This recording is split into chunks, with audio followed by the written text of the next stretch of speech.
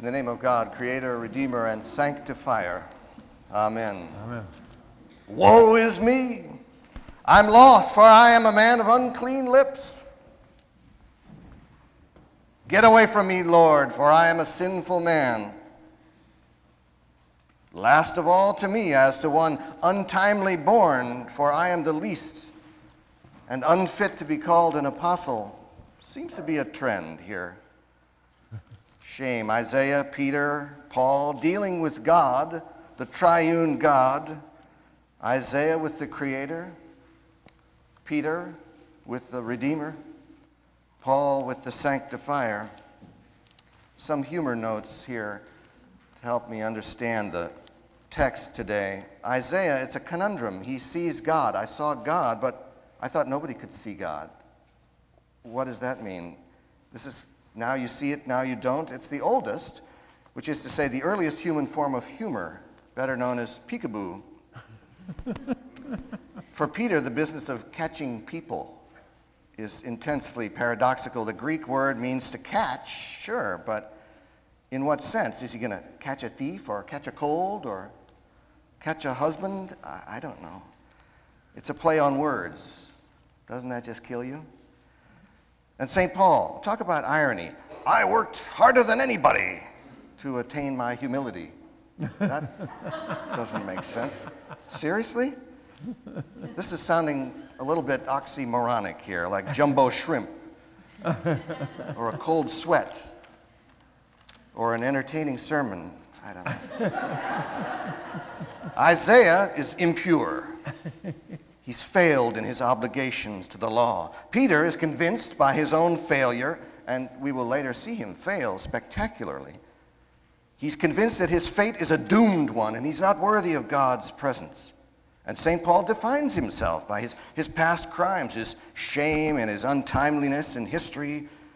All three of them obliged by their fate and their sins to turn away from God and towards despair.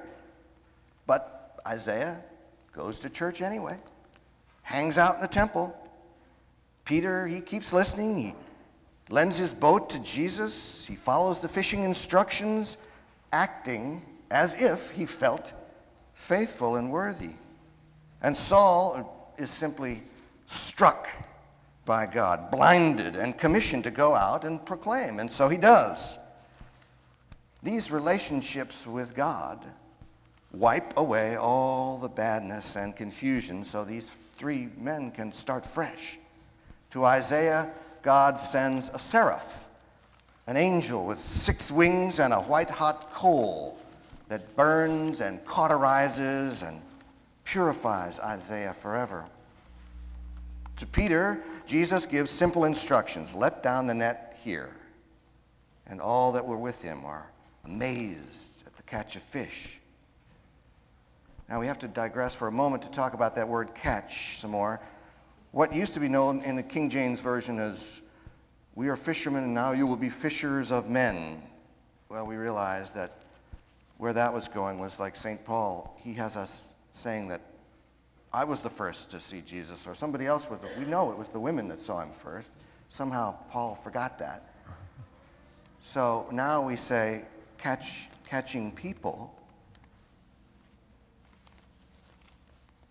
But the Greek word has as much or more to do with saving, pulling people out of the water, catching them from falling as it does snagging them or finding them or entrapping them so that you can fry them up on Friday night with frites. You know, it's not about catching them, it's about catching them.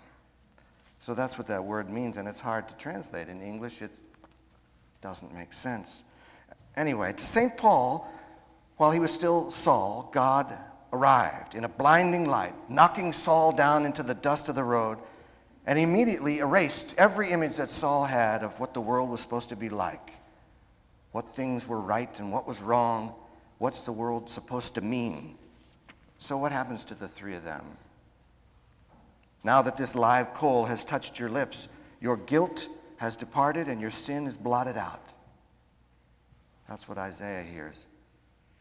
And Peter hears, from now on, you will be catching people. Do not be afraid. And St. Paul, by the grace of God, I am what I am. We call this the Popeye theology. I am what I am. Isaiah encounters God, remember, in the temple, in the context of a worshiping community. And Jesus' request to use Peter's vehicle, to stand in Peter's boat, transforms and leads Peter into actually becoming a vehicle for Christ himself, founding the church. St. Paul, God is just revealed. Paul doesn't discover God. It's not that he figures God out, but that God keeps knocking and knocking and knocking until Paul answers. Saul answers and becomes Paul. The great theologian Karl Barth observed and concluded that we must speak of God. We want to talk about God, but we can't. We just can't seem to do it. But it is in the trying, our trying and our failing, that we give God the glory. It's not in our clever and triumphant successes in figuring stuff out. A friend sent me a story about a scientific study they were doing with children and their heartbeat. Did anybody see this? And the heartbeat, and they were talking about heart rates going up and down in children, and they gave the kids stethoscopes to listen to their own heartbeat. And there was a 4-year-old, and the scientist said, the kid heard the heartbeat, and the scientist said, "What do you think that is?" And the kid said, "I think that's Jesus knocking." Unbelievable.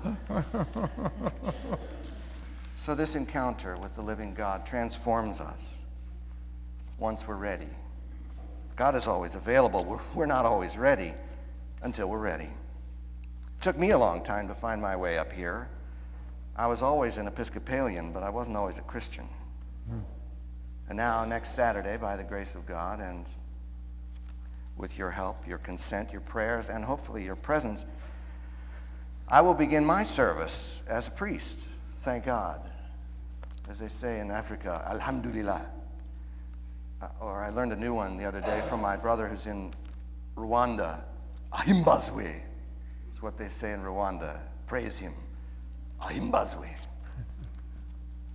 So Isaiah came to say, "Here I am, send me." And Peter and his friends left everything to follow him on the way.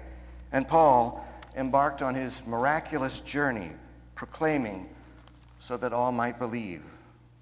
The transformation is complete in these three people. What is awakened in each one of them is an overwhelming desire to serve God by helping others.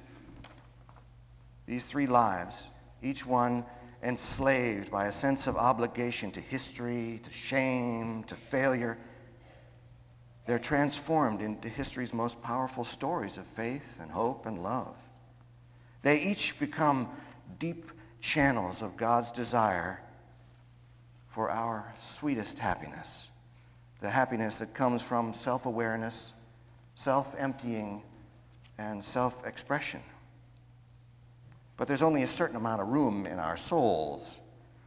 And what God shows us in these three stories is the sudden and immediate opportunity we have to clean out our houses, and let the grace come in.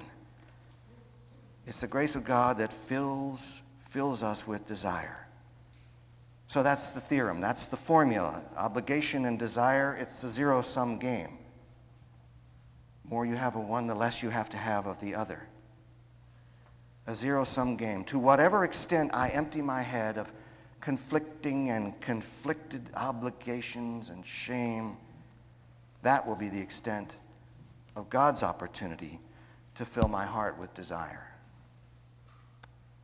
Amen.